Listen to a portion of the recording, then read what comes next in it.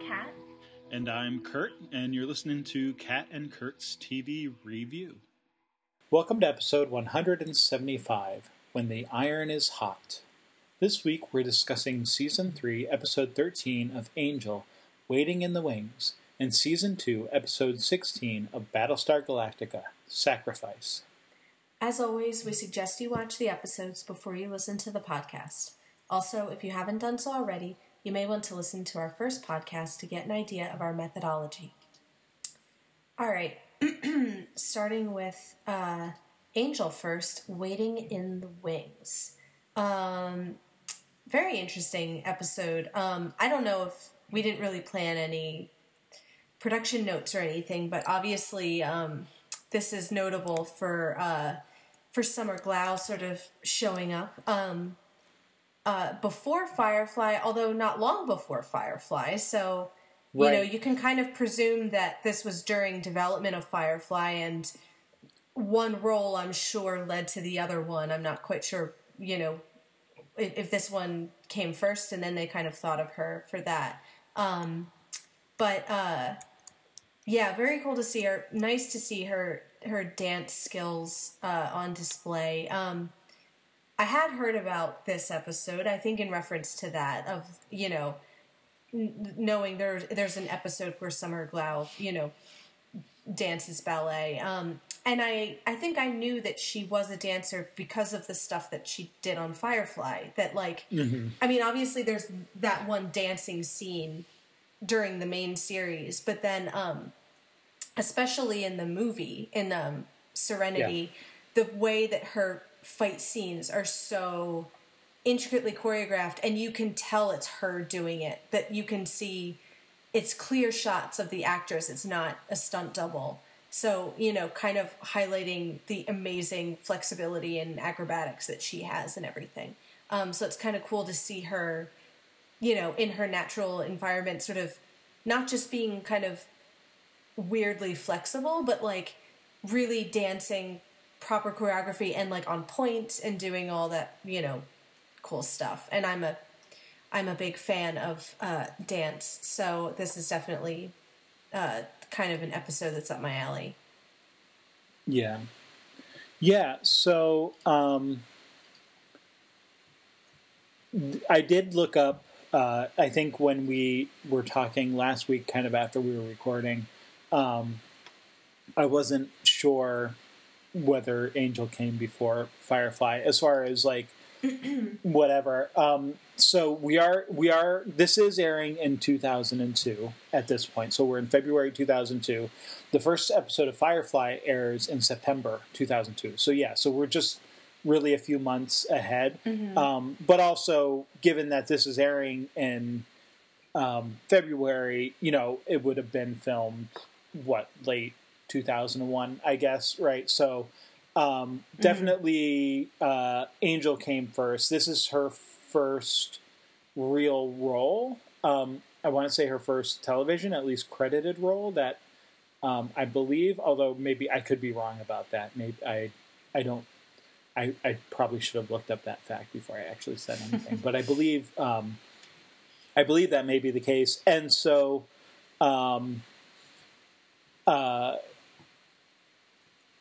then based on this, you know, role that she has here, Whedon did kind of tap her on the shoulder to come join the Firefly cast. I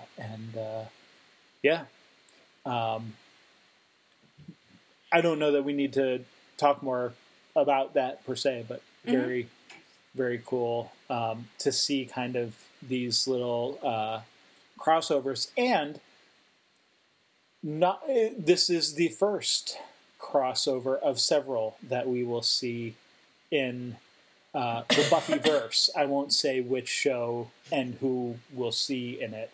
Although you may already know. I don't know if I've mentioned it or if you may have already seen spoilers to that effect. But at least for now, although I'll note that this is, I think, the only one we get before Firefly airs. All the others come after Firefly airs. So right.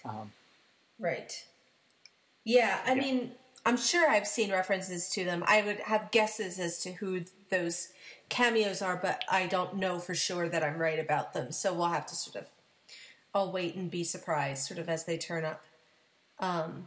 Yeah. So, yeah, I mean, this one was the most memorable to me because of the dancing, I think.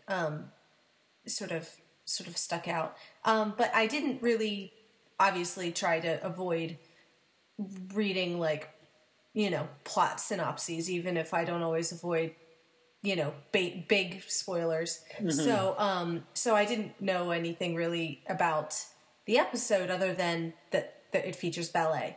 So, yeah, so was kind of interested to see. So I like, let's talk about it. So I want to start with the kind of setup of the building romantic tension among the group. And it was interesting to see, as we mentioned before we started recording, how that is a theme of both episodes, that, you know, kind of unrequited love and love triangles and, mm-hmm. you know, love that kind of dies before it has a chance to really come to fruition. All these things are like things that are very present in both episodes this week. So that was kind of funny. So to start with Angel's gang, Angel and Cordy, we've been getting some build-up to, you know, a relationship with them, which wasn't always, obviously it's been kind of subtle, you know. I think it never really seemed from the beginning of the show that they were going to go that direction, you know? Like, I feel like this is like a fairly recent development. Like, really for the first 2 seasons, there's really not much, you know, like... Well, and also, like, when Doyle's there in the first season... that's where like, Right. Yeah. That's where the feelings are, is more in that direction, yeah. And you had Darla around and everything, too, so... Right. And you still had the pining for Buffy, the remnants of that sort of bled over. So it's like there were other relationships to keep you sort of distracted during that time. Yeah, no, absolutely. And I think the other thing is, like, even though when Wesley came in, like, we know that, like, they kind of dropped things pretty quickly back in Sunnydale. But, you know, Wesley has changed a lot, too. So, like, you couldn't... Right. I remember my first time watching this through, like, until the whole thing with Fred came out, which we obviously will talk about here tonight as well. You know, until all of that, like, I didn't wholly throw out the idea that Cordy and Wesley might strike something up too. Right. So, but yeah, like, it's not obvious at all that Angel and Cordy are going to kind of be the ones, but you do see it, and I think the interesting part is, of course, that Connor is the sort of thing that draws them together, right? Like,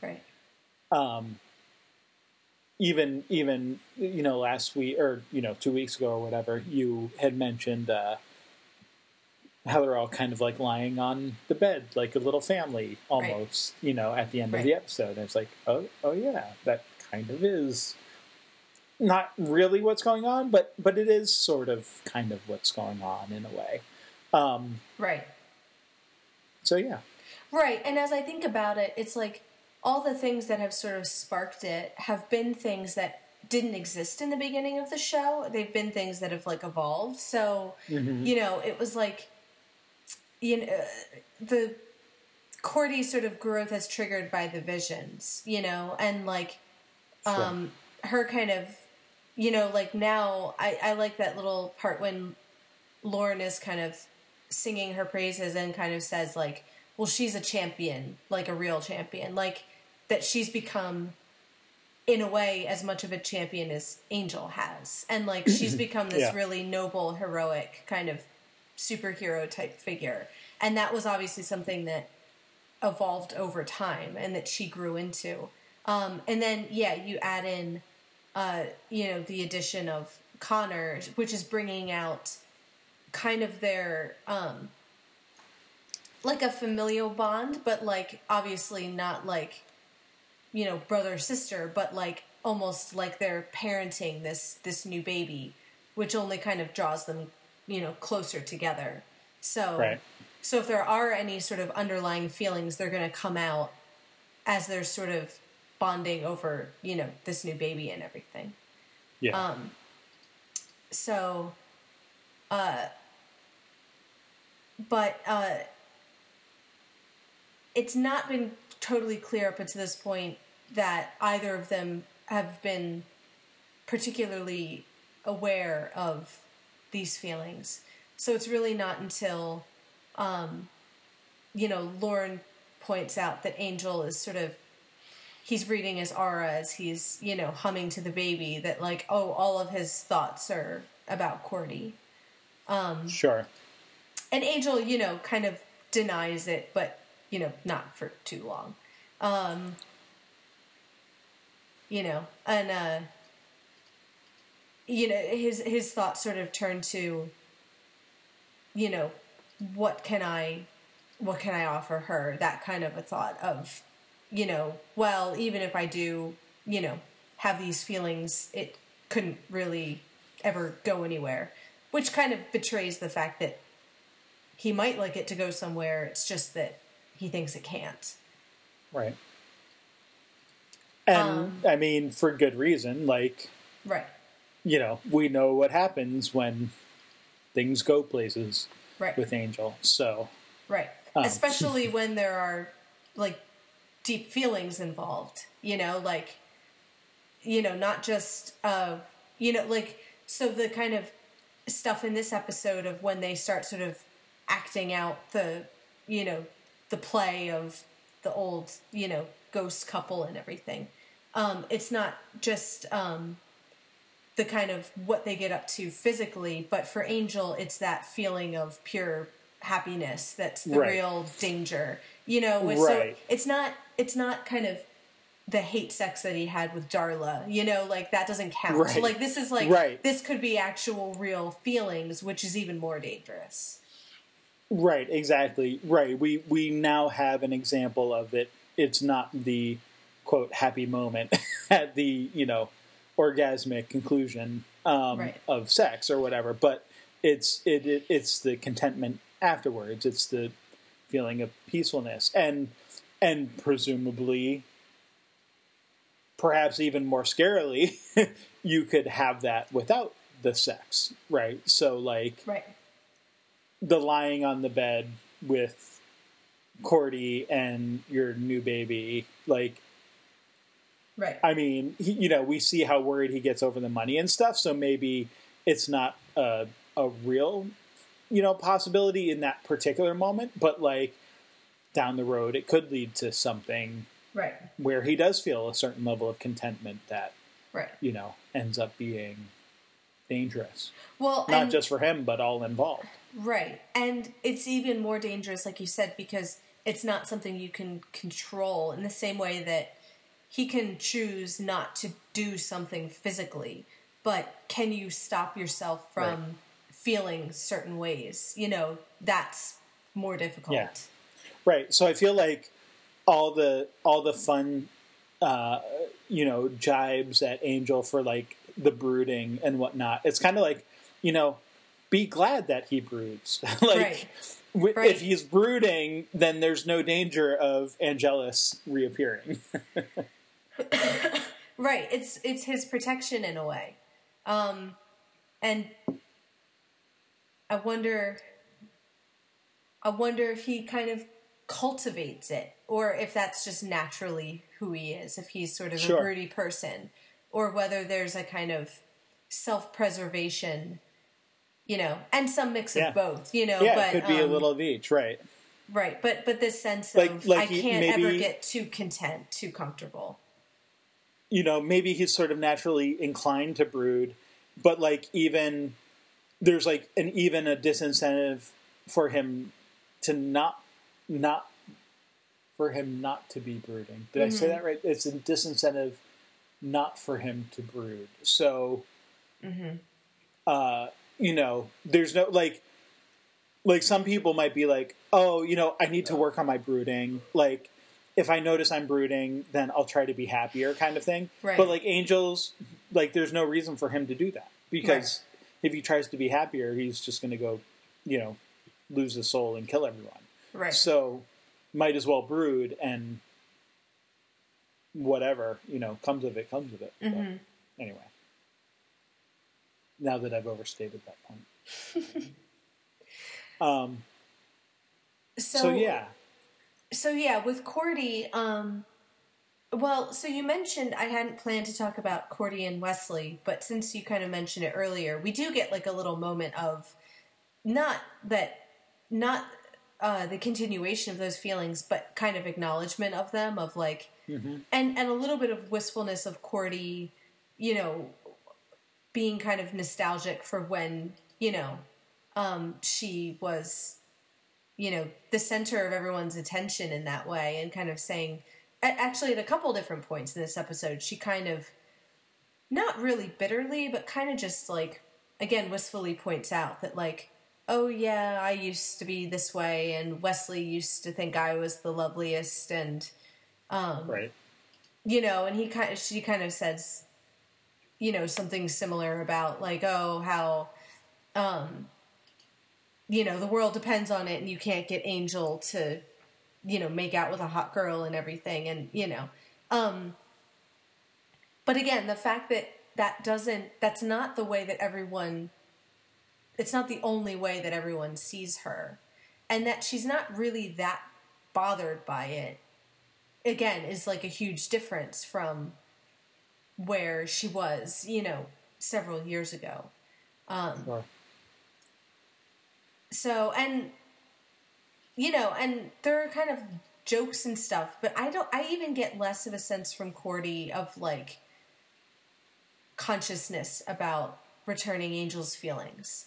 Like Angel kind of tries to deny it, but kind of admits it when Lauren points it out. Whereas like Cordy doesn't really, I don't know, like she points out when she thinks Angel looks hot or something, but she seems a little bit more like oblivious to there being kind of real, I don't know, tension there or something. I don't know why. I'm trying to figure out why I think that, but I do. Yeah, I mean, I don't know that I have a great answer. I guess I mean, like when Angel says things, she like doesn't believe him. Like, she's always surprised when he kind of, or misinterprets him of like, well, I can't just, we can't just be kissing each other. And she's like, well, it's not that bad. Like that kind of thing of just the assumption that his thoughts aren't going in that direction, I guess. Well, and so maybe part of it is that, like, there's always been that other relationship, right? Like, if Angel has a type, it's not, brunette. Sure. and not Cordy. Right. Right? And, I mean, going all the way back to season 1, there was a physical attraction that Cordy had for Angel. Like, I mean, when she first sees him and she goes after him and whatever. But Angel never expressed any interest in her whatsoever. And even, like, ever since then, in the 6 years or so that they've known each other, so that might be part of it. It's just like that status quo of like Buffy's the one that he hangs everything on, and when it's not Buffy, it's Darla. And like maybe it's just that belief of like she doesn't even fit in that picture anywhere, and not even like belief, like just like belief makes it sound like she sits around thinking about it. Like I think it's just maybe one of those underlying things of just never occurred to her that like Angel might actually have feelings for her, which and that's what he doesn't seem to have like conscious feelings either, like until Lauren points it out. You know what I mean? Like he, not that he doesn't have them, he does, but they're not conscious. At least as far as we know, and so it seems. Right. No, and that's what I kind of meant by her kind of obliviousness, of just her assumption being that, like, not even disbelief that there could be anything there, but not something that she even really, it ever occurs to her that there might be. And so naturally, whenever it comes up, she either brushes it off or dismisses it or misunderstands it completely. So, sure. You know, and I mean, by the time they're kind of getting into figuring out the mystery of the episode and everything, he's very hesitant to go through those motions, whereas she's the one saying, it's fine, it's not really us, doesn't mean anything, it's not going to go anywhere, don't worry about it. So, yeah. All right, well, let's talk about Fred and Wesley and Gunn before we get into the ballet stuff. Sure. Because we've also had some setup with them, more so set up with the rivalry between Gunn and Wesley. Less so for Fred, because when Fred first got here, she was definitely, feeling the kind of loving hero worship for Angel. And that's kind of where her attention was, until she realized that wasn't going to happen, and probably better for her that it never did anyway. She, found out about all the Buffy and Darla stuff and all of his issues and baggage and everything. Yeah. And so we haven't really had a sense since then of if she had started to, like, think about one of the other guys that way. So you're kind of, like, not really thinking of it from her point of view until this episode when, Cordy brings it up to kind of try to fish around for how she might feel about Wesley, only to kind of, ironically for the audience, find out that Fred's starting to feel the feelings for Gunn instead.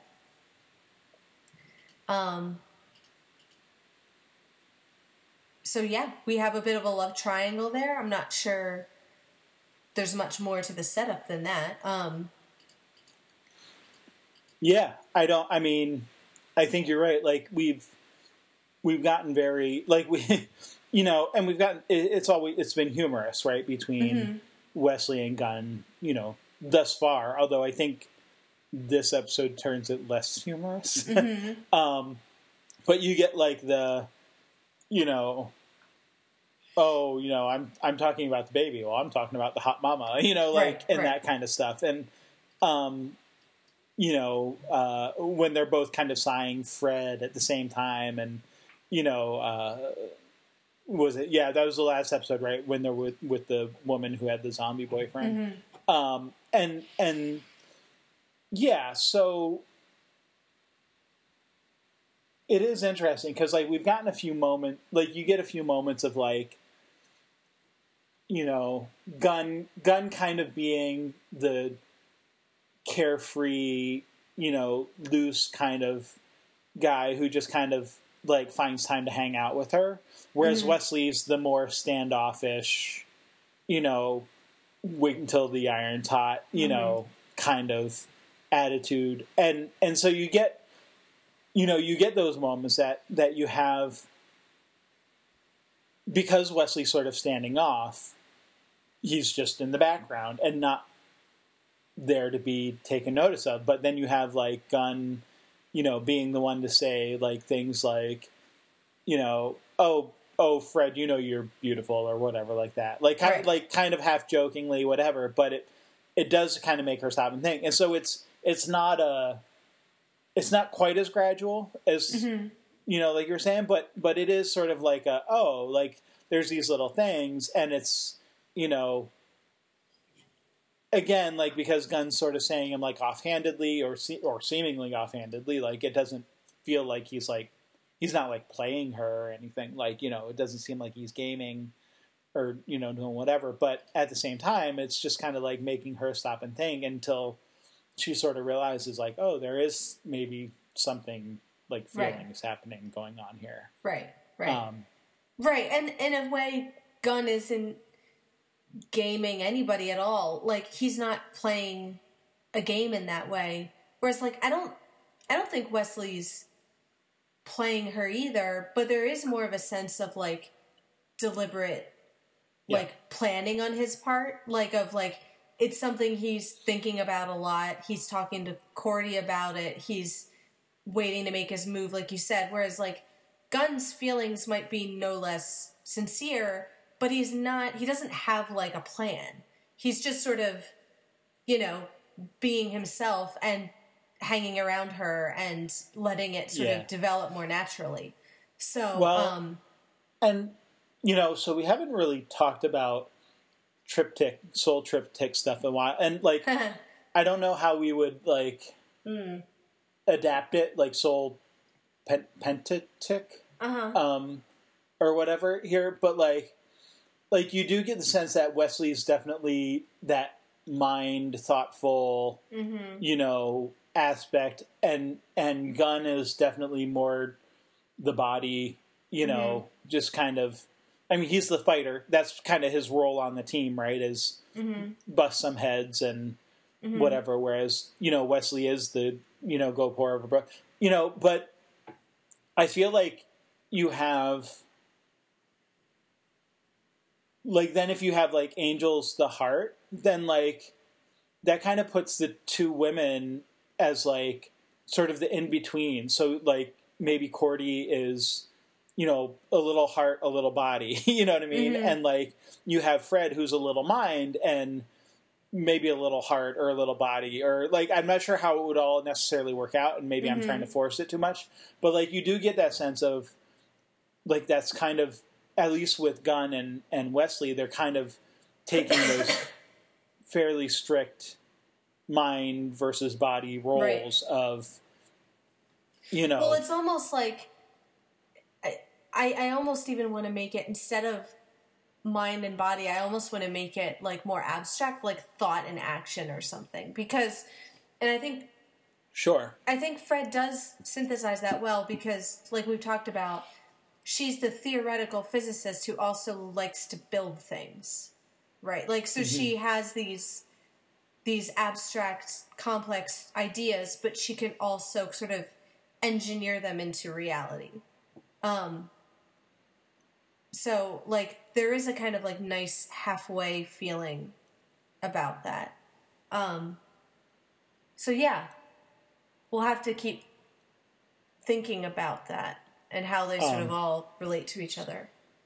But yeah, just even in this situation, though, I feel like that comes into play because you have, again, Wesley, and maybe you're right, like maybe the thought action is a better way to think about it, but you have Wesley just kind of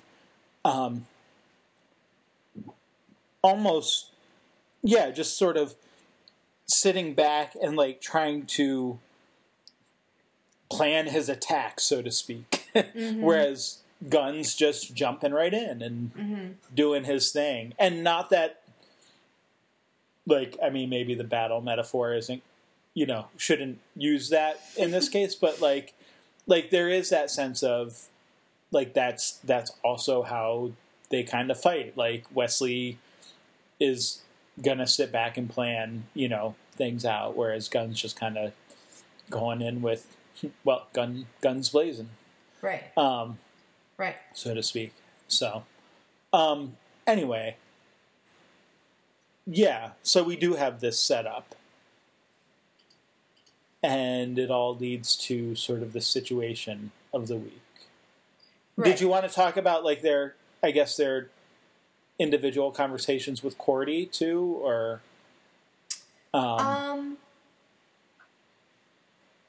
You mean Wesley and Fred, I guess? Yes. Sorry, I wasn't clear there. Yeah. I'm trying to think if I had anything else. I don't know that I had anything else in particular to point out. Yeah, I guess I just meant just that, like they all sort of have a different perspective on what's going on in their Right. different conversations. So you have like Right. Fred, who's sort of, we find out is talking about Gunn, but Wesley's talking about her, and Cordy as well sort of misreads what's going on, and sort of gives Wesley the wrong impression in doing so. And right, no, and there's definitely that kind of like romantic comedy thing of mistaken understandings of things, and like, it never gets really farcical, but it kind of hints in that direction of like a part of the fun of it is the misunderstanding of who we're really talking about and who really has the feelings and everything. Although, like you said, like by the end of the episode, it's not funny anymore. Right. Yeah.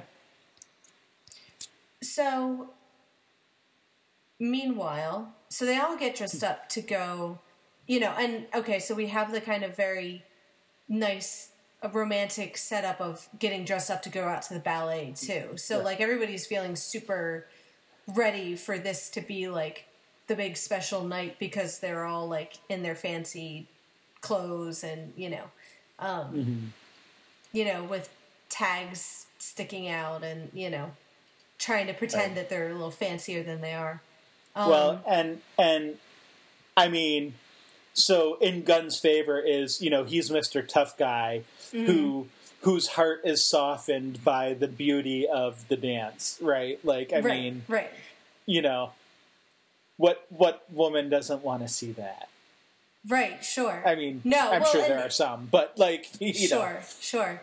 No, it's fun to have the idea of like the last person, the person who thinks that they hate it the most, be the one who's totally, unashamedly won over by the end. Right. Which, I mean, kind of goes along with Angel, too. Like, the fact that Angel, like, gets so sort of giddy about the ballet and says, like, I cried and I was evil. Like, I just imagine, like, evil Angelus sobbing at the ballet, and then going off and, like, eating some guys for dinner or something. Right. But just like the ballet has such a reputation for this sort of stodgy, old-fashioned, classicism, but that it has these sort of tough guys, sort of weeping from the emotion of it. Right, so, like you would expect Wesley to be the one who enjoys it, but like, Angel. Okay, he's from a different era, and like maybe we forget that from time to time, but like, like you could almost say like, okay, well they didn't have TV back then, so sure, he probably took in an opera or two. But then like, it's like Gunn, Mr. Hardened, street rat, hard case guy, who goes and is completely skeptical, but then loses himself. And actually, like, now that I think about it, that's a very body thing to do, right? He gets caught up in the emotion of it. Like, he's not thinking about it. He's not analyzing it. Right. It's an honest able to response to live in the moment seeing. And kind of react to it. Yeah, like you said, honest. Right. So. Right. And even the, like, these guys are tight and I'm tripping out. Like, that kind of translation of... The translation of, okay, we have these feelings in common, we just express them differently. And so, like, getting annoyed at Angel for using his slang, but then kind of realizing, oh, it's actually very appropriate. Like, that's exactly how I feel. So that was pretty fun. So the big question I have for you then is, how do you think Gunn would react to Hamilton? No, anyway, we don't need to go down that road. That's Kat's fanfic that will be on our site sometime, I don't know, in the future. That'll be my fanfic. Gunn goes to see Hamilton. Crossover fanfic. I think you would love it, of course. It's high emotion and drama. What's not to love? Yeah. So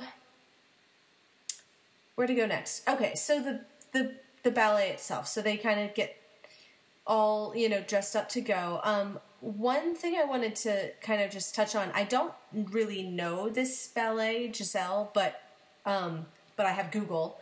And, Google tells me that... as do we all. Yeah.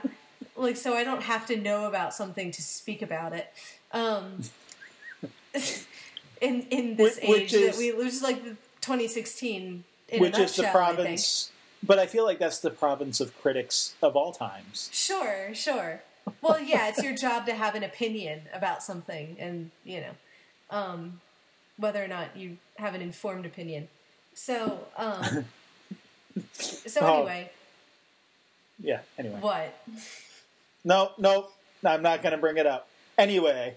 Uh-oh. Move on. All right. So anyway, the Google tells me,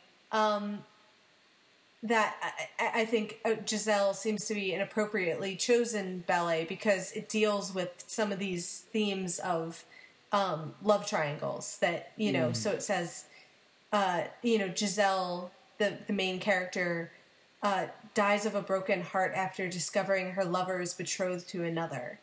And then this group of supernatural women who dance men to death sounds kind of like vengeance demons to me. Yeah, or I mean, what's the once more with feeling, right? Like, sure, yeah, right, exactly. But with a specifically feminist twist. They sure. They summon her from her grave and they go after her lover, but she has so much love for him that she doesn't let them dance, kill him, and her love for him frees him. So which. Yeah. Sorry, totally go got to take the tangent here because in our production notes at the beginning, at the top of the hour, we didn't even mention that this is written and directed by Joss Whedon, as Once More with Feeling was. So there is potentially that connection there as well, which that never occurred to me, and I didn't know anything about Giselle and all of that, but there is that aspect too that this is which may be a reason why this episode is one of the better received of the season. But yeah. Anyway, I was going to say I did mean to interrupt you there because I want to make sure to state that. But speaking of so here we have just to have more examples of Joss Whedon, who is Mr. I'm going to kill everyone that you love, all the characters you love, and I'm going to write all these pop shows, but yet I love Shakespeare and, ballet and all of these things. Which isn't, to say that, Shakespeare and ballet have death and mayhem as well. But they're considered, more refined or whatever, and so... So there is that sort of corollary as well. Yeah. Anyway. Yeah, his mixing of different mediums and genres and periods of things and, And in a way, it kind of does the same thing that, Gunn getting excited about the show and saying, I'm tripping out is again, it just kind of puts it all together. Which is what Hamilton does too. But you can talk about talk about vampire movies and Shakespeare and classical ballet and musicals and hip hop and all these things, they don't have to be in separate worlds. They can coexist, and they're all just different ways of telling stories and getting at emotions and all these things. And so I think Joss is like, that seems to be very much his kind of big thing, is with each new project, he kind of takes these different things that he loves and sort of mashes them up and tries to kind of equalize everything. Sure. So, yeah. So, anyway, so yeah, I wanted to point out the crossover between, like, the story of Giselle there. But then there's also the crossover between, like, what we find out is going on with the ballet company. So again, you have a love triangle between, this ballerina and her lover, and then this kind of jealous, count owner of the company who, rather than reacting like Giselle and kind of, being sad, but also loving the person and wanting the best for them, despite the fact that they don't get that person. The Count is, takes the other route and takes the kind of like, if I can't have you, no one can, approach. And, so creates this kind of like echo bubble universe that sort of just floats through time and doesn't change. That, we find out that they've been not just doing the same production over and over for over 100 years, but actually not even doing the production, that they're just sort of rewatching a loop of the same performance every time, which is like even sadder. Like, when Angel says like, hold on. There was a year in college where I watched Billy Madison like every day. I'm just saying, same exact performance day after day. But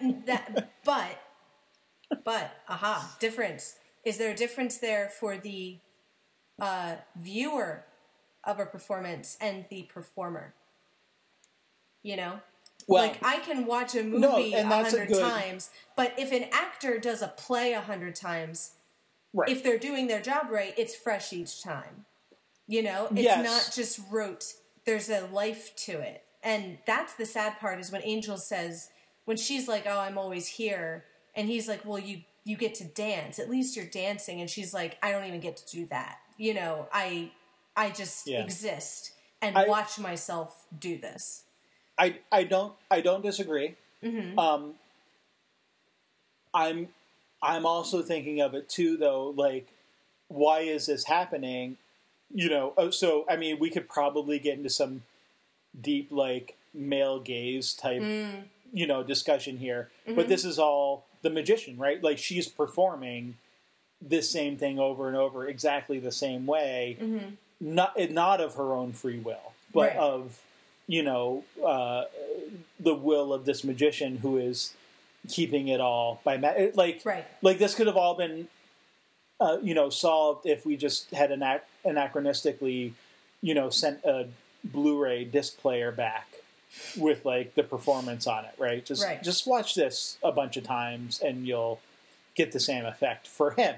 Right. Obviously, though, you're right. Like, for the actor, the actor in a movie does it once, or maybe a handful of takes, and for each scene, and then their part is done, and you can watch a million times if you want. But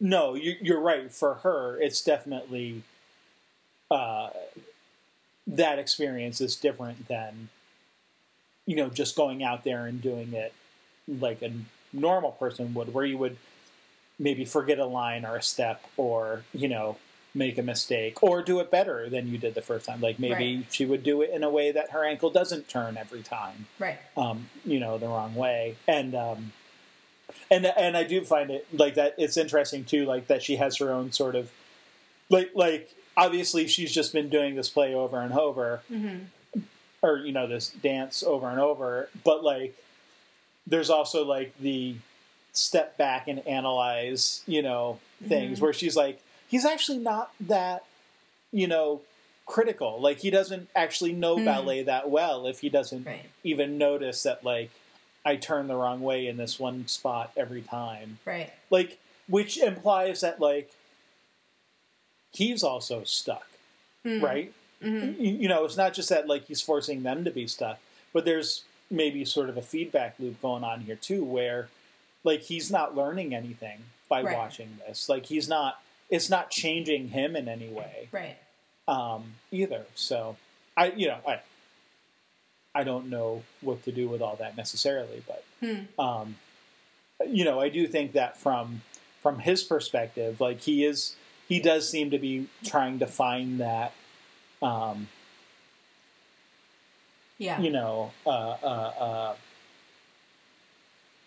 just wanting to have it, just perfect for him every time. Right. Well, and I think, like, you could kind of make a little moral in this episode about that kind of, the dangers of that kind of overthinking or over-analyzing without learning anything from it.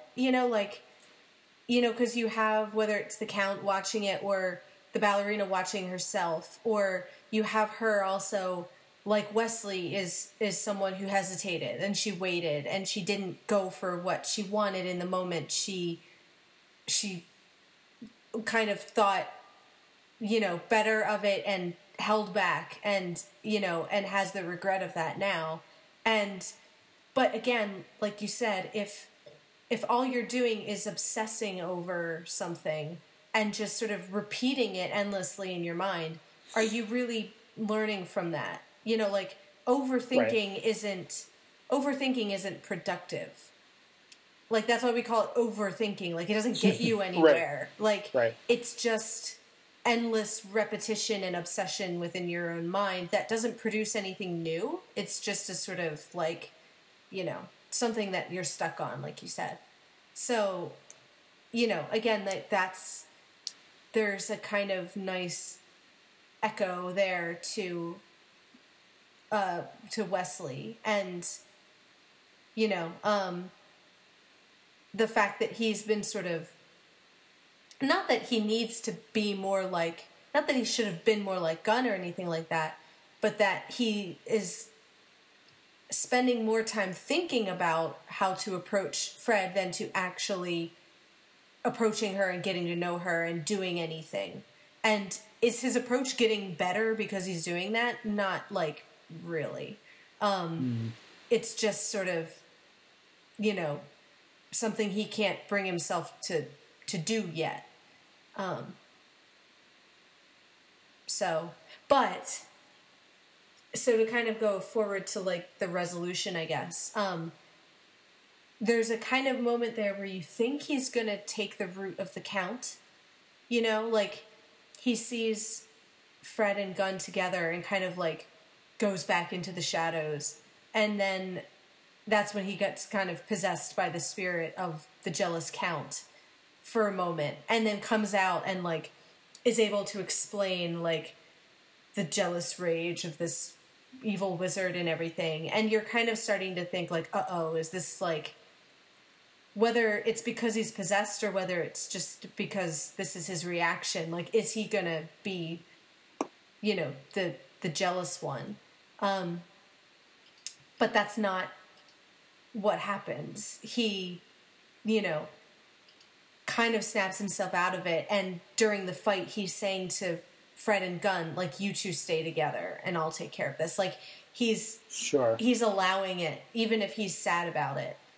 He's not, like, immediately in a jealous rage at Gunn or angry at Fred. He's sort of resigns himself to it. Or if he is, he at least redirects it into a more useful right. No, and that's true. Direction. Like, it's definitely, it's not that he doesn't have emotions about those things, and he definitely, like, says, like, killing things is not going to be a problem. But at least in this moment, he's not taking it out on them. He's, at least so far, taking the Giselle route of, I might be sad, but I won't be bitter towards them. Sure. So, which shows that he does learn something in a way that, like, the Count never did. Right. Yeah. Yeah. So we should talk about Angel and Cordy a bit too. Yeah. So we get kind of a not quite a reprise, but like we certainly get a reference to Lover's Walk, right? Yes.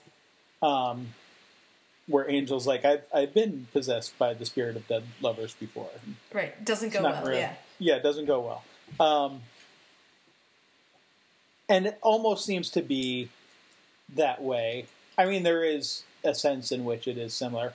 A lot, I mean, maybe appropriately, because that was like when Buffy was in high school and stuff, and so they toned down the sex a little bit in that version. But like, this is like, right. Like you have like Cordy's clothes coming version. Off, and right. Yeah, stuff with that. But yeah, like there's the added component of that wasn't a triangle, right? So right. This is there's a triangle here going on where you have the lovers trying to hide things, and of course they're not able to. Mm-hmm. In the meantime, you have Angel and Cordy, who aren't lovers, at least not yet, but are potential lovers, if we can use that term, and it, of course, causes lots of embarrassment and hijinks. Right. But yeah, also brings sort of to the surface some of that stuff that we were talking about before that wasn't on the surface. That was sort of underneath that, Lauren could read an Angel's aura, but Angel himself didn't even necessarily recognize or realize. Right. Yeah. Right. Yeah, I mean, maybe that's just obvious, and I don't know if there's a lot more to say about it, but just sure. By the end here, we've brought all of this stuff to the surface, so like there sort of needs to be a reckoning of some kind, to sort of think about it and figure out what happens next. Right. Right. Although in both cases there really isn't a kind of reckoning. There's a kind of like failure to launch, because you have Fred and Gunn, have a revelation, but Wesley, obviously doesn't get what he wants and then kind of keeps it to himself. And then you've got Angel, who's starting to tell Cordy, like, okay, this was more complicated than just figuring out this week's mystery, when Gru walks in, and and then she's kind of all over him and everything. So there really isn't clean resolution for either of the storylines. They're sort of left in these kind of very sort of in between unsettled kind of places. Yes. Gru sets up a democracy and then becomes irrelevant. Funny. As a dictator. Well, he could have just stayed on as like the Queen. He could have just been a sort of figurehead, Yeah. But it sounded like they kind of kicked him out, Well, yeah. And he's something of a champion too, right? Like, isn't that like the point of him, is to like go around doing champion-y type things? Right. And so what better thing to do than to visit the world where, he doesn't look like a cow. Or, well, he does look like a cow, but then so does everyone else. Right. Right, the world of the cows. Right. Right. And his, his lover, who also is a champion now herself. So, Mm-hmm. so it's kind of funny that for Cordy's triangle, all points of the triangle are these kind of champions. Like they're the ones that are Sure. held to this kind of high heroic standard. And you kind of get a sense that, like, whether that's like an unspoken rule, like they can only be with one of their own kind. Like it's sort of like, because they're all these champions, that means they're right for each other in some way. Like they must be sort of meant to be together, Yeah. And, you kind of realize in retrospect that Gru was sort of set up by Lauren's earlier mention of Chirumshan. Like, there's a little hint there that, we're going to revisit that relationship and everything. Sure. Although it is, I mean, it's pretty subtle. Oh, yeah, no, and I didn't pick it up until, like, after I'd watched it. I think even after like, when I was doing my notes, it was sort of like, oh, there's a little red flag that I completely missed. I also enjoy Lauren singing about how he didn't get asked to go to the ballet. Because of course Lauren wants to go to the ballet. Why didn't they get him a ticket? I guess somebody has to stay with the baby. Yeah. And yeah, like Lauren's not really doing much to earn his keep at this point, right? This is true. Well, he still does his little aura readings, but they're kind of unasked for. Like he's not doing them. He's not doing them to benefit the group. He just sort of does them because he can't help it, and people feel a little bit violated when he does it. So it's not like it's a service that he's providing, really. So now we have Cordy and Gru. We've got Gunn and Fred, and sort of Wesley and Angel are kind of on their own, sort of jilted. Yeah. So we'll have to pick back up there when we do. Yep. And yeah. Cool. I don't think I really have anything else, unless you do. No, I don't think so. I think, like I said, I mean, I think this is a relatively favorite episode, but I don't know that it's like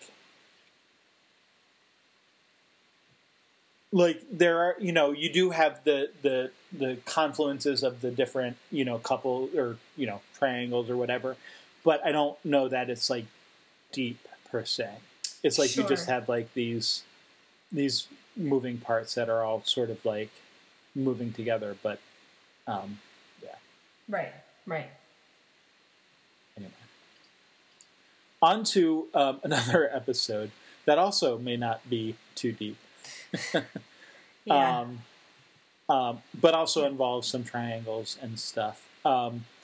So as we talked about the development of, the Wesley, Gunn, Fred triangle, we've had this Billy, Dee, and Lee triangle forming now for a few episodes at least. I mean, longer than that for Billy and Dee, obviously. Like, they go back. They go way back. Yeah, to like the first... Like, before the Cylons even hit, it's like he's getting a tour of Galactica and bumps into her in the bathroom. And that's like, so it's like one of the earliest. And he even makes reference to that, like, oh, you were like half naked when I first saw you. Right. So it's like one of the earliest relationships that we really get. Like in the show, like ever. So, which is why the lack of development bugs me. But anyway, go ahead. Yeah, and that's fair. So I don't know how much we want to get into like non-diegetic stuff, but I did read, I don't even remember where I read this, that the actor who plays Billy had wanted to go do other things. Right. And so it's one of those we didn't really mean for this to happen. Yeah. Yeah, or like, hey, we were going to have someone die anyway, why not make it him and have this sort of love triangle thing. Or maybe they were going to have the love triangle anyway, and this just presented itself as an easy way to sort of resolve it. Which, kind of stinks when you're doing that because it's not really in service of the story. But that's one possible reason, why it feels a little thin. Just because they were kind of aiming for that, so to speak. But yeah, so, but we've had like, we saw Dee recently. It was the last episode before where, she sort of confronts Lee and is like, hey, is this thing going anywhere? And he's like, well, I don't know what to tell you. And then like almost has sex with Starbuck, but then she rejects him. And so now it's like, now he's like, okay, well, and then I had then he had his fling with the prostitute. I've got this hooker over on whatever ship she's on. Yeah. And now it's like, okay, well, I guess I'll go back to Dee. So I think that's part of it too, is that like, right. I mean, not that doesn't happen in real life with some people, but it's also kind of like, it just seems way too easy. Like there's just no consequence to any of that stuff. Well, and I think what drives me nuts is that we don't see, I feel like there's scenes missing. Like, I feel like there are missing which sometimes it can be fun. Sometimes I like when there's like, you're not quite sure how things came about and it kind of like frees you up to imagine and like, if you're kind of inclined to the sort of fan speculation type thing, you get to do that of like, how do I think this relationship evolved? And that can be kind of, but like, it doesn't feel stimulating to me in that way. It just feels like there's literally like scenes missing. Like where's the scene where we get any sort of understanding of why Lee does go back to Dee? Yeah.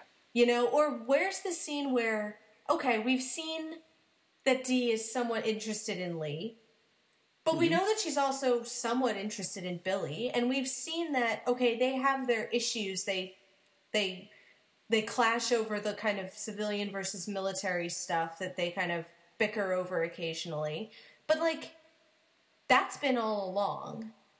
And like, what I want is the scene where Dee is making some sort of a choice here. Like, I guess I just don't have a real good sense of what any of the characters really think or feel or want. And I feel like the episode... Except Billy, who's very straightforward. Right. And he's dead by the end of the episode. So that's kind of the end of his character development. So...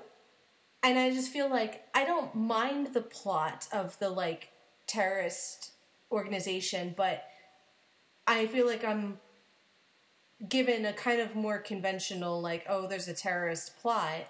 And in the meantime, there's all these characters who are making big life choices, and I don't understand why they're doing what they're doing. Right. And it's I don't, it's not that I don't buy that she gets together with Lee. I just don't have any sense of why she does that. Or what is it now? Is it just that she... I mean, I just feel like any guesses I have are purely speculative. Yeah. Which is fine, but that's kind of, again, a little shallow. Like, it doesn't bother to delve deep into, the characters and what they're sort of going through. Yeah.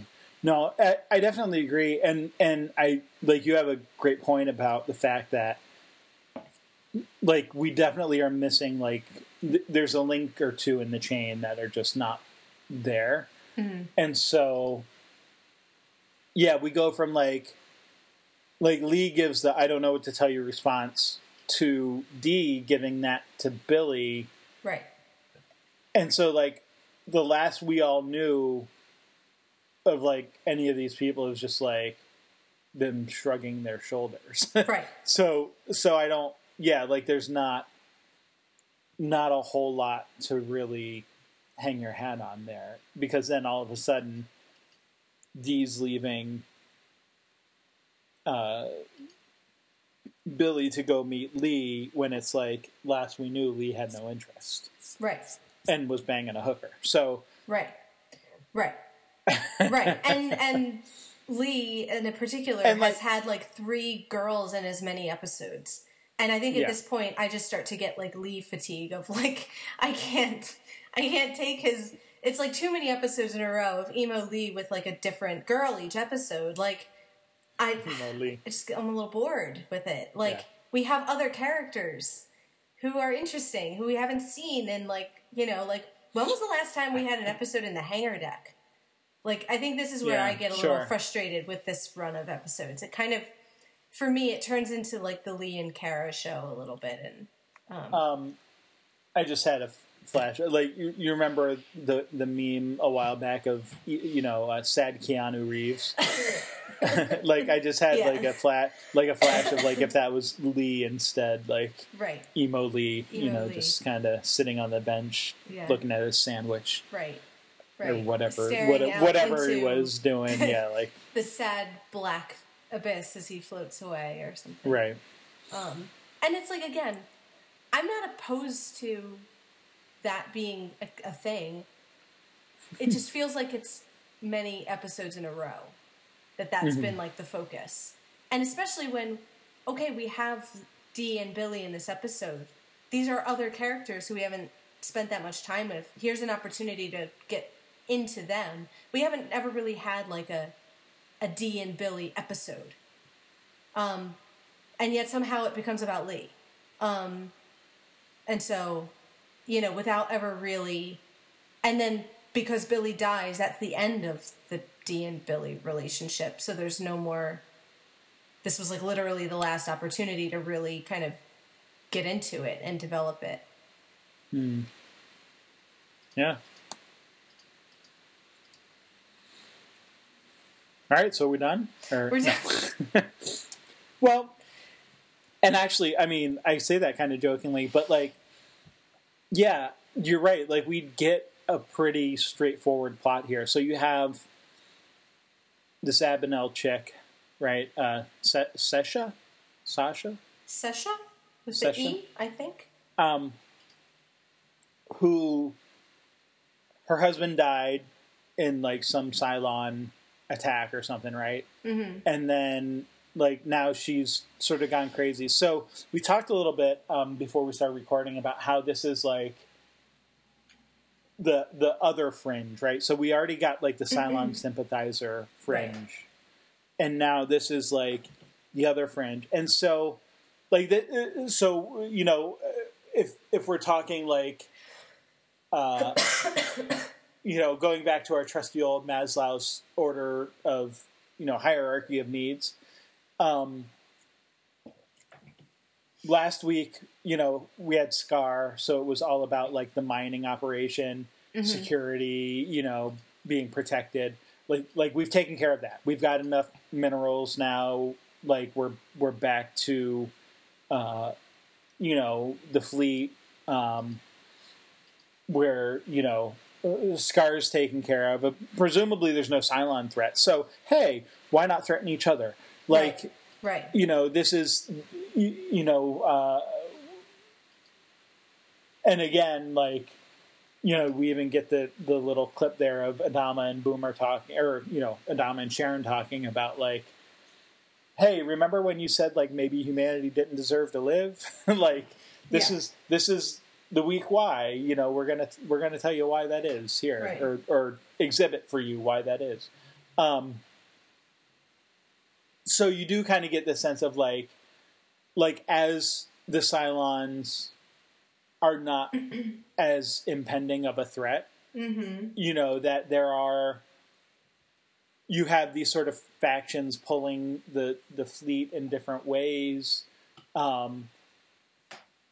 Eerily similar in how they sort of do it, like, you know, with propaganda and then sort of targeted violence, but not obviously for different reasons, and not just different, but like polar opposite reasons, like diametrically opposed reasons. But the outcome is sort of the same here. Yeah. Where they're blaming the military and, you know, the government for these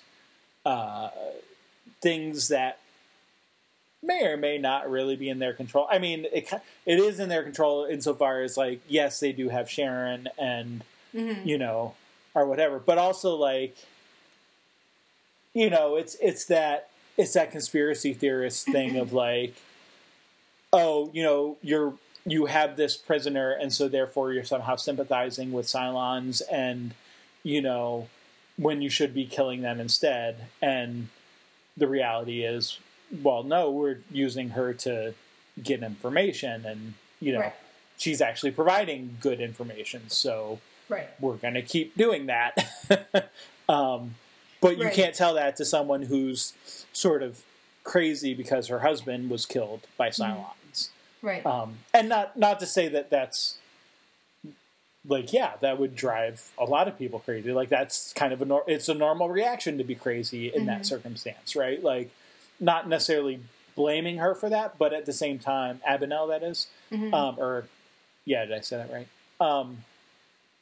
You know, but you can blame her for the actions she takes, you know, because of that, which is, you know, to hold people hostage for, you know, apparently to negotiate the death of this Cylon. And it's like,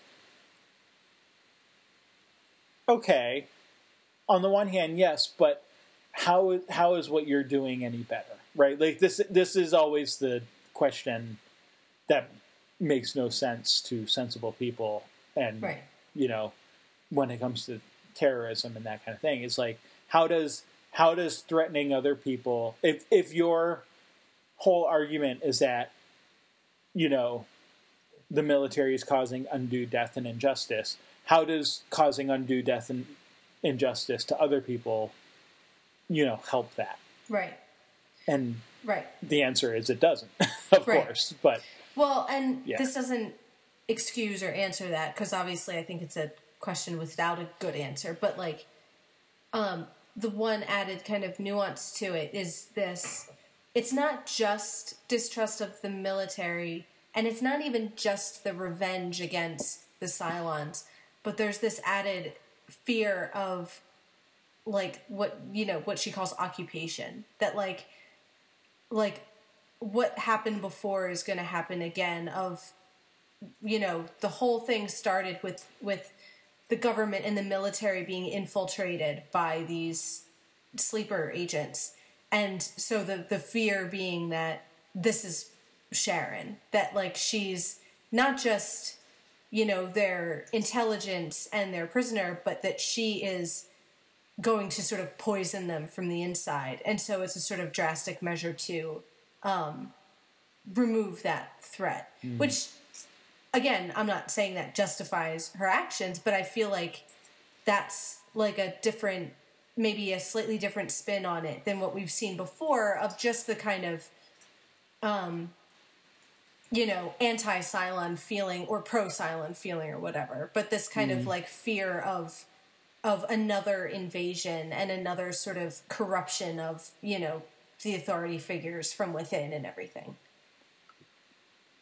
Sure.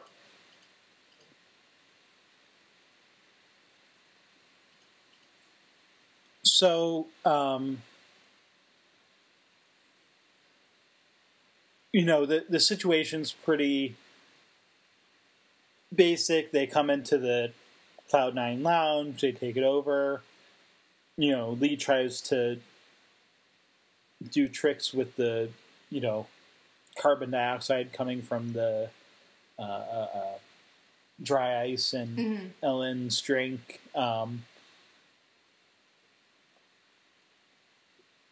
I don't know that we need to go step by step through it. Yeah. You get Starbuck trying to come in and save the day, and she just ends up getting a bunch of people shot. Right. Literally, my note here is all the people get shot. Lee gets shot. By Starbuck. Right. Is Billy shot then, or is it later? I think it's later. It's later, right? It's like in the final sort of firefight, yeah. Right. Right, so that's not bad enough. Like one of the Marine, or a couple of the Marines get shot, one of them's killed. And then, they come in again and, first they send in the old Boomer body, right, to try to fake him out, and then come in. There's another firefight, and that's when Billy gets shot. And it's kind of a basic hostage scenario, and there's all the back and forth that you get and negotiations, and Adama rushes in with and orders the medic to his son first, of course. Which doesn't help maybe the military, the perception of the military, of like. Right. On the other hand, he is shot. Adama's favoritism, yeah. Right. So,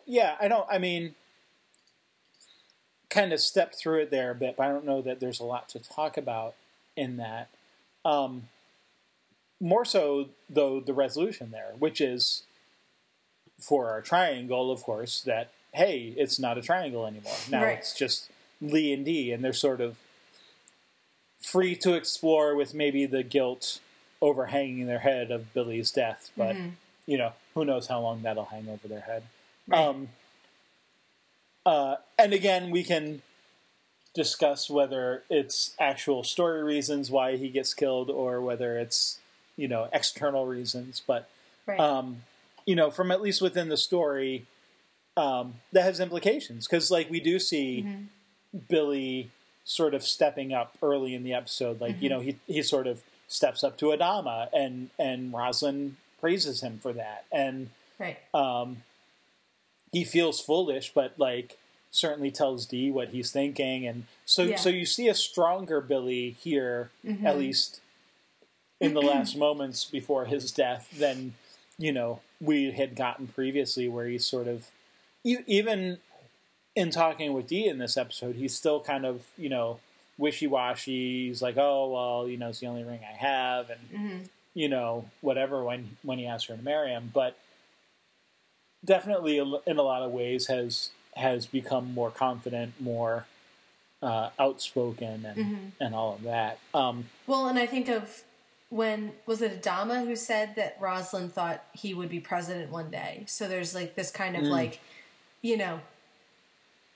couple things there. One, it leaves Roslin without her closest sort of political ally, and maybe a clear, if not next in line successor, at least a kind of her protege, somebody who might have carried on the Roslin sort of principles, he's now out of that situation. And it also gives you this idea of the young hope for the future.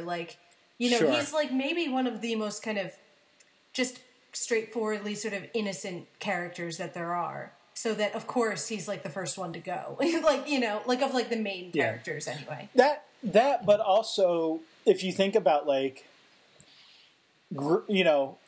if you think about, I'm trying not to think about politics today. We're recording this on election day. So trying not to think about politics as much as we can. But if you do want to think about politics for a minute, he's the aide to the president. And that's, people in that position tend to go on to do political stuff. Maybe even become president someday, or if not become president, some other aspect of, political life. And so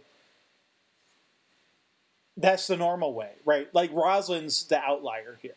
She's the one who was 43rd or whatever in Right. line and never had a chance of becoming president until the Cylons attacked. Right. And never, like, was kind of prepared to go off do her thing until Adar, like, tried to force her to leave, and then she was like, no, suddenly I want it back, which is exactly what Baltar did as well. But Right. anyway, that's all neither here nor there. It's also, so, another aside, Uh-oh. sorry. We do learn from Adama that Roslin saw Billy as being not just like presidential material, but as like another Adar. Oh, that's right. Which is interesting given her relationship that we learn after that about Adar. Yeah, right. I'm just throwing that out there. Right. I don't mean to imply anything. That's true. I'm just saying it's That's a an good interesting point. I do remember thought. that. Yeah. So yeah, you do have someone though here who is clearly sort of being groomed in one sense to be an up and comer in the political machine. You know, as small and wounded as that machine may be at this point, you know, he seems to be. It might be years, but like. That's okay. Like, it takes years for that to happen. Like, people start out Right. small, and they start out as aides and Right. work their way into, you know, becoming more important aides, and then, you know, maybe holding office, a small office, you know, themselves, and then, you know, move into a position where, you know, maybe they can, you know, maybe he would get voted to the quorum or whatever Yeah. they're called, you know, at some point, and then, you know, be up for presidency and all of that. And like, you can sort of see that, like, that seems a very natural path for Billy. And this is his time in which he's learning all the things, right? He's learning and seeing Roslin go through them. He's kind of learning to find his own voice and speak up, you know, to Adama and, you know, all of that. But of course, that doesn't end up happening. Right. So, Well, and he's also, which is something I kind of more want to keep, like you said. So, like, whether or not this episode is all that well executed, it definitely, the events have repercussions for the future. And, like, something to kind of, I want to talk about more a little bit later, is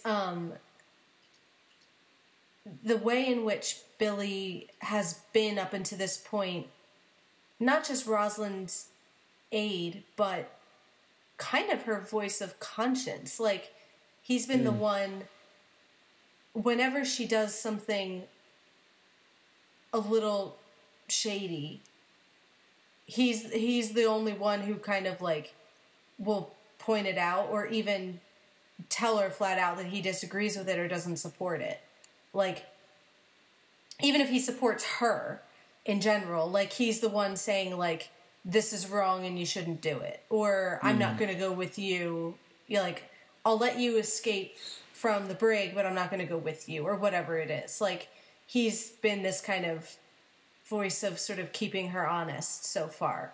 So, again, he kind of, for me, represents all of these kind of more, I don't know, idealistic notions of what the political machine has been on the show so far. So to have him be the one to go is kind of has interesting implications for, you know, the whole makeup of, you know, of the philosophy of it and everything. Because it's really very much dependent on, like, what the characters believe and do and everything. So when you kind of remove one, it changes the way that the whole thing works.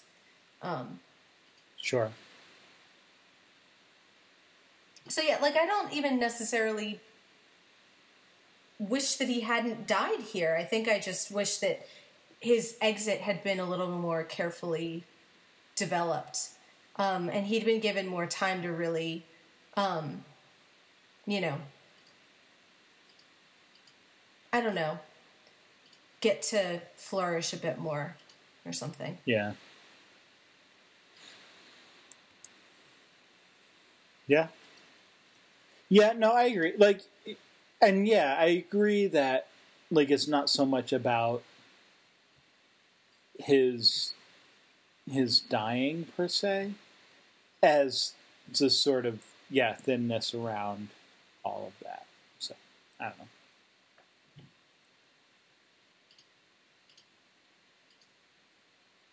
So yeah, we end with Dee and Lee kind of, I almost want to say together by default, like, which again, that's presumptive, but I think it's because we don't know what they really want that it's hard to say, is this what they really wanted or not? But it does kind of seem like, okay, the third wheel of the triangle got removed, and so I guess they're, together now. Yeah. And you have her, being there by his bedside when he wakes up and everything. Sure. With Kara sort of, spying them through the curtain, sort of guiltily, which makes her okay. So now it's still a triangle. It's just there's a spoke in a different direction than Billy. Right. Right. I guess before it was more of a rhombus. Sure. I mean, kind of, yeah, but like, yeah, I don't know. It's hard to say with Starbuck. Right. Well, it's hard to say with any of them, really, at this point. Right. Which, again, to be a little more positive, maybe that's kind of the point. Like, as the fleet is sort of, like you said, in the absence of direct threat, the Cylons have backed off majorly in the last few episodes.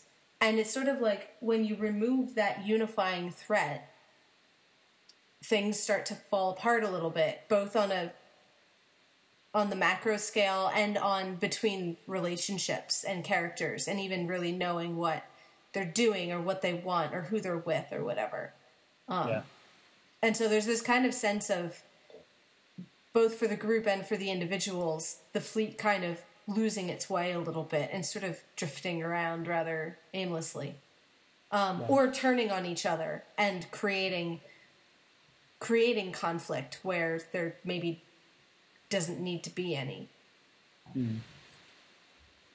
Yeah, so speaking of, like, the Cylons not attacking in a while, like, I mean, we had, like, Scar, right, and, like, he had some help from, like, some other raiders and stuff, but, like, yeah, we don't, like, there aren't any like, they're not calling in the base stars here. And I mean, part of that's because together, the Galactica and the Pegasus had sort of a major victory, right, in destroying the Resurrection ship and, sort of taking apart, we don't know how big the Cylon fleet is overall, but certainly that they scored a pretty good hit against them, in that.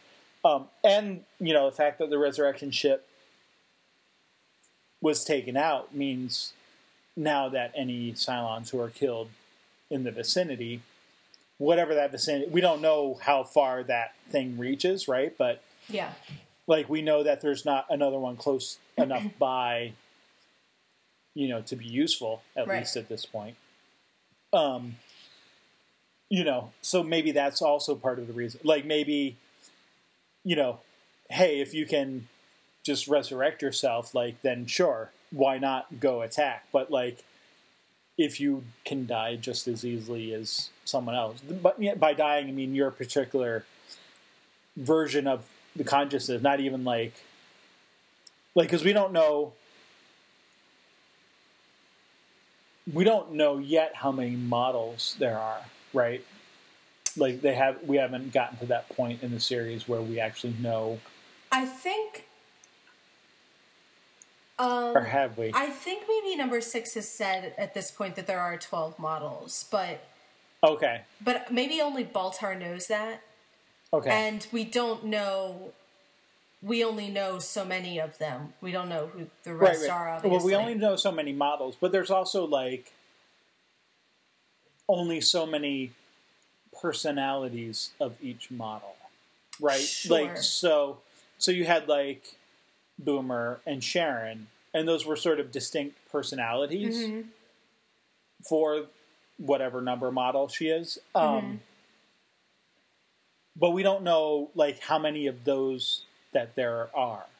Like, how many of those personalities there are. And so, like, presumably, you know, if the resurrection ship was still around, they would just, you know, continue to, like, go into a new body and whatever. But there was a limited, maybe, number of personalities. I mean, maybe more could be made, and, like, new personalities could be brought in or duplicated or whatever.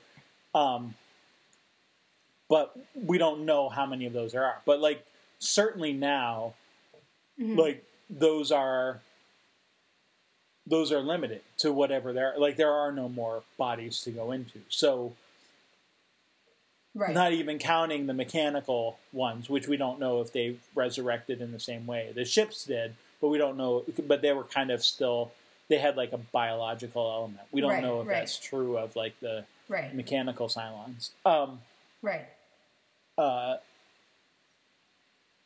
Yeah, so I guess I'm just kind of getting at, like there's a limited number of personalities out there, too. Like, even though, like, the model, presumably there could be millions of copies of the models, or billions, or whatever. Like, we don't know how many actual distinct personalities that they cover. See, that's interesting, because I don't know that I ever interpreted it that way before. And maybe it's something we need to think about as we learn more about them and they kind of reveal more, because my understanding was always that you have a model. So, like, let's say number 6 is a model, and there's a basic default set of personality traits for number 6. And they might kind of default to whatever, you know, when we see sort of a generic number 6, maybe that's the kind of default mode for that. But that an individual could, for whatever reason, take on distinct personality traits. So, like, you know, Gina, the prisoner 6, wears her hair a certain way and thinks about things a certain way, maybe partly by choice, but partly because of what she's experienced, and that makes her, you know, so she has those default 6 traits and yet becomes individualized based on her circumstances. And that if you have, you know, a billion but number we know 6s... That, so, like, I agree with you, like, from the start that's probably true. Like, so, you know, day one, first Model 6 comes off the production line. Like, yes. And, like, maybe there's a million of those that come off the production line. But then Gina, before the resurrection ship gets blown up, Gina would get reincarnated into one of those bodies. Like, they're not... And so that new Cylon would have all of Gina's memories and presumably experiences and attitudes that she's taken on top of the base personality. But there's still only one Gina, I guess is what I'm saying. Like, they're not making... They're not copying many duplicates of different Ginas running around. It's like her personality is associated with her mind and her And soul, I'm saying we don't know how many of those distinct personalities there are. Within the model. That's all I'm saying. I guess my thing would be that there are potentially infinite. That as many Cylons as you can make, and as many of them can have experiences that shape a new personality.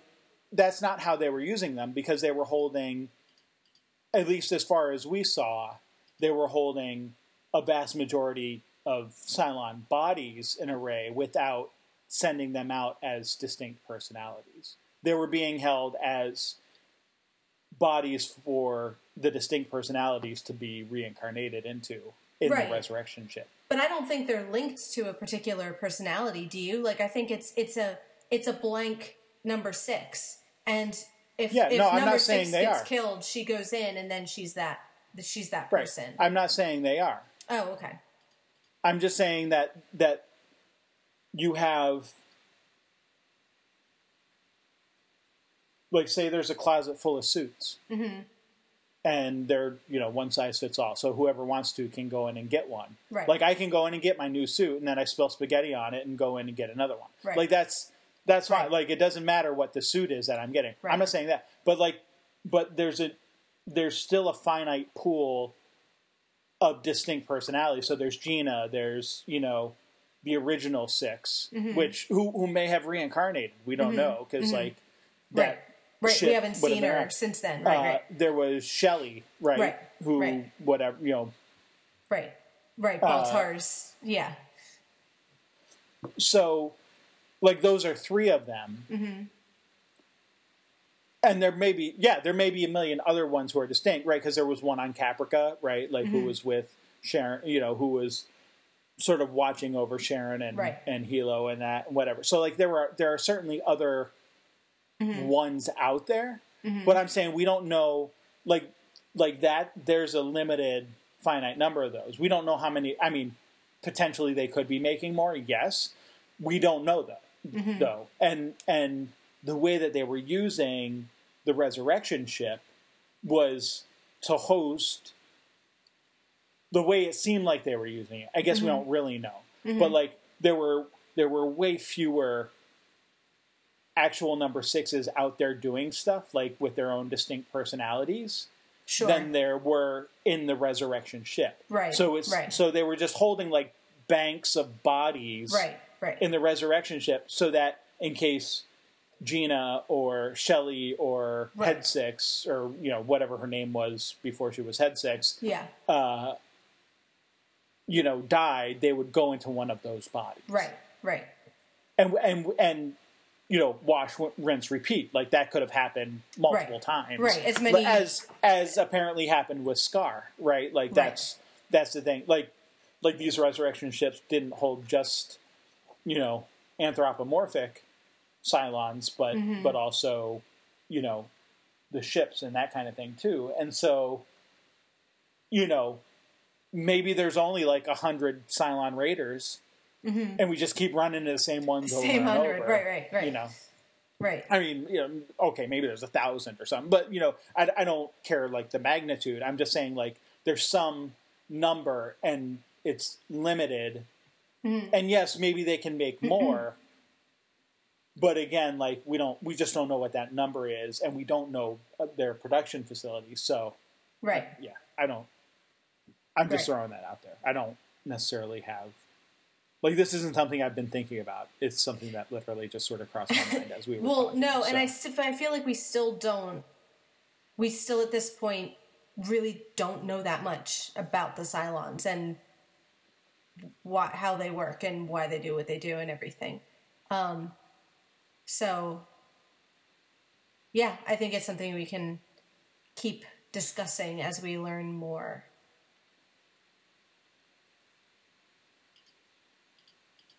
Indeed. I mean, I'm okay with ending early. I don't know that. Yeah, I don't have a lot to say there's a beyond huge what we've said.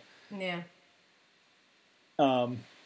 Cool. Well, so next week we'll be back with some more BSG, obviously, and then we've got 2 weeks, I believe it is, of Buffy in a row.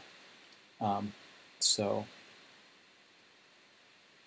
We'll be back to talk about those things next week. Sounds good. See you then.